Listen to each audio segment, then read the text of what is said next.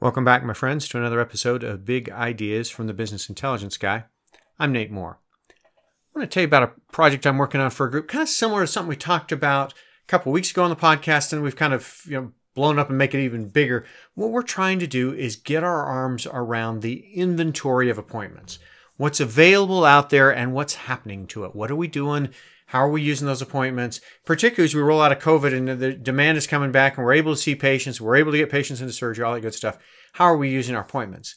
So again, like the last example I gave you, this practice is also using Centricity. So it's they have access to their data and we're able to drill down and get some of this data. It's harder to do in other practice management systems. Centricity is going to give us enough data to do it 30 days back, and then they trash the history. So you've got to start storing it, and we can do that. But depending on what your practice management system will let you do, here's what we're doing. What we're trying to do is we're trying to look at 6 different buckets of what could have happened to an appointment. First and most obvious, we could have filled it, right? I mean, I get that, right? You could have filled it. The second thing that could have happened to it was it could have been blocked, so it couldn't have been filled. And what we're trying to do is not count scheduled PTO, time off, vacation, that kind of thing in blocked, but rather above and beyond that. So the template for that day says the provider ought to be there and they're not. So we're trying to get our arms around things that have been changed since the template was rolled out. If that makes sense to you as a Centricity user or in other practice management systems, we had an initial schedule that we laid out and said, this is what we think is going to happen in May or June or whatever. And we've since had to change that by blocking appointments. So our first bucket is filled appointments. Second bucket is blocked. We're not going to put somebody in that slot for whatever reason.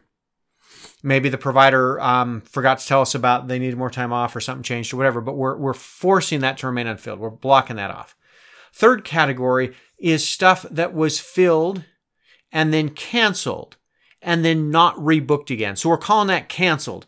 And then we're doing more drill down on that canceled bucket to say, all right, was it canceled in 24 hours or was it canceled 3 weeks ago or that kind of thing? Something that was canceled in 24 hours, that may be harder to fill. Something that was canceled, a couple of days ago or a week ago or 3 weeks ago or whatever, dang it, we should have been able to fill that appointment.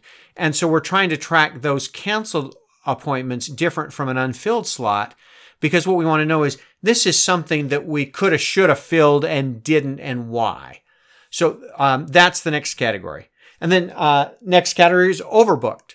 So, and again, practice management systems vary on how they'll let this happen. What Centricity will do is it'll let you book multiple patients at, say, a 1 o'clock time slot. You might have 2 columns on your schedule that says, all right, we got 2 exam rooms and we're going to, book 2 1 o'clock appointments. That's not an overbook in the way we're trying to think about it. What we're trying to think about as an overbook is somebody that we forced into the schedule, that there was 1 slot at 1 and we put a second in, or there were 2 slots at 1 and we put a third in. Does that make sense? It's different than double booking. Overbooking, again, we're thinking back to the template. What was the plan for the day? And we're booking more patients in that slot than were originally planned on the original template. And so we can run some reports on overbooked and say, well, if we're consistently overbooking on Monday mornings or Thursday afternoons or whatever, does that tell us we need to make some changes to our template so that we don't have to force people into the slot? And depending on what your practice does, do you force people into the slot with the provider's approval, or do you have to go through, like an MA or an advanced practitioner or somebody, then to the provider and say, can we fit them in or whatever? What extra work are we doing to overbook that maybe we could avoid if we templated the day differently, that kind of thing. And then the last one on, obviously, no-show appointments. We definitely got to talk about no-show appointments. So a canceled appointment is a patient that called 24 hours before or however long before and said, I'm not coming. A no-show doesn't call and say, I'm not coming. They just don't show up, right? So there are buckets of patient appointments to try to get our arms around. And again, what's the goal? Optimize provider time. You understand our inventory of appointments and optimize it, right? So here's our buckets.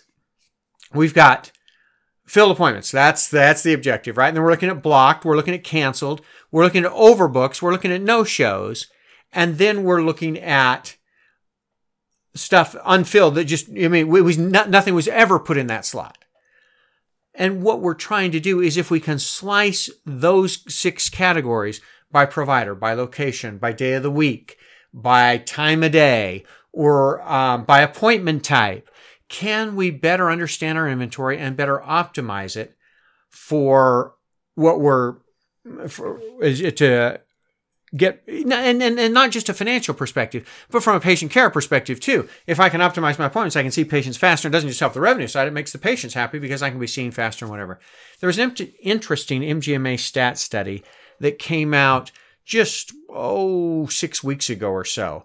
And what the question was, have you had a provider unexpectedly leave the practice in the past year? Thank you, COVID, right? And the interesting thing was 28% of practices had a physician unexpectedly retire from their organization during the past year. So if we're not planning ahead, number one, we've got the problem of not managing the inventory appropriately.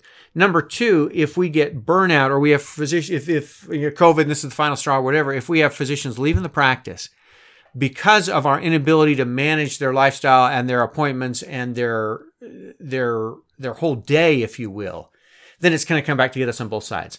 So I think it's worth your trouble to understand your appointment inventory.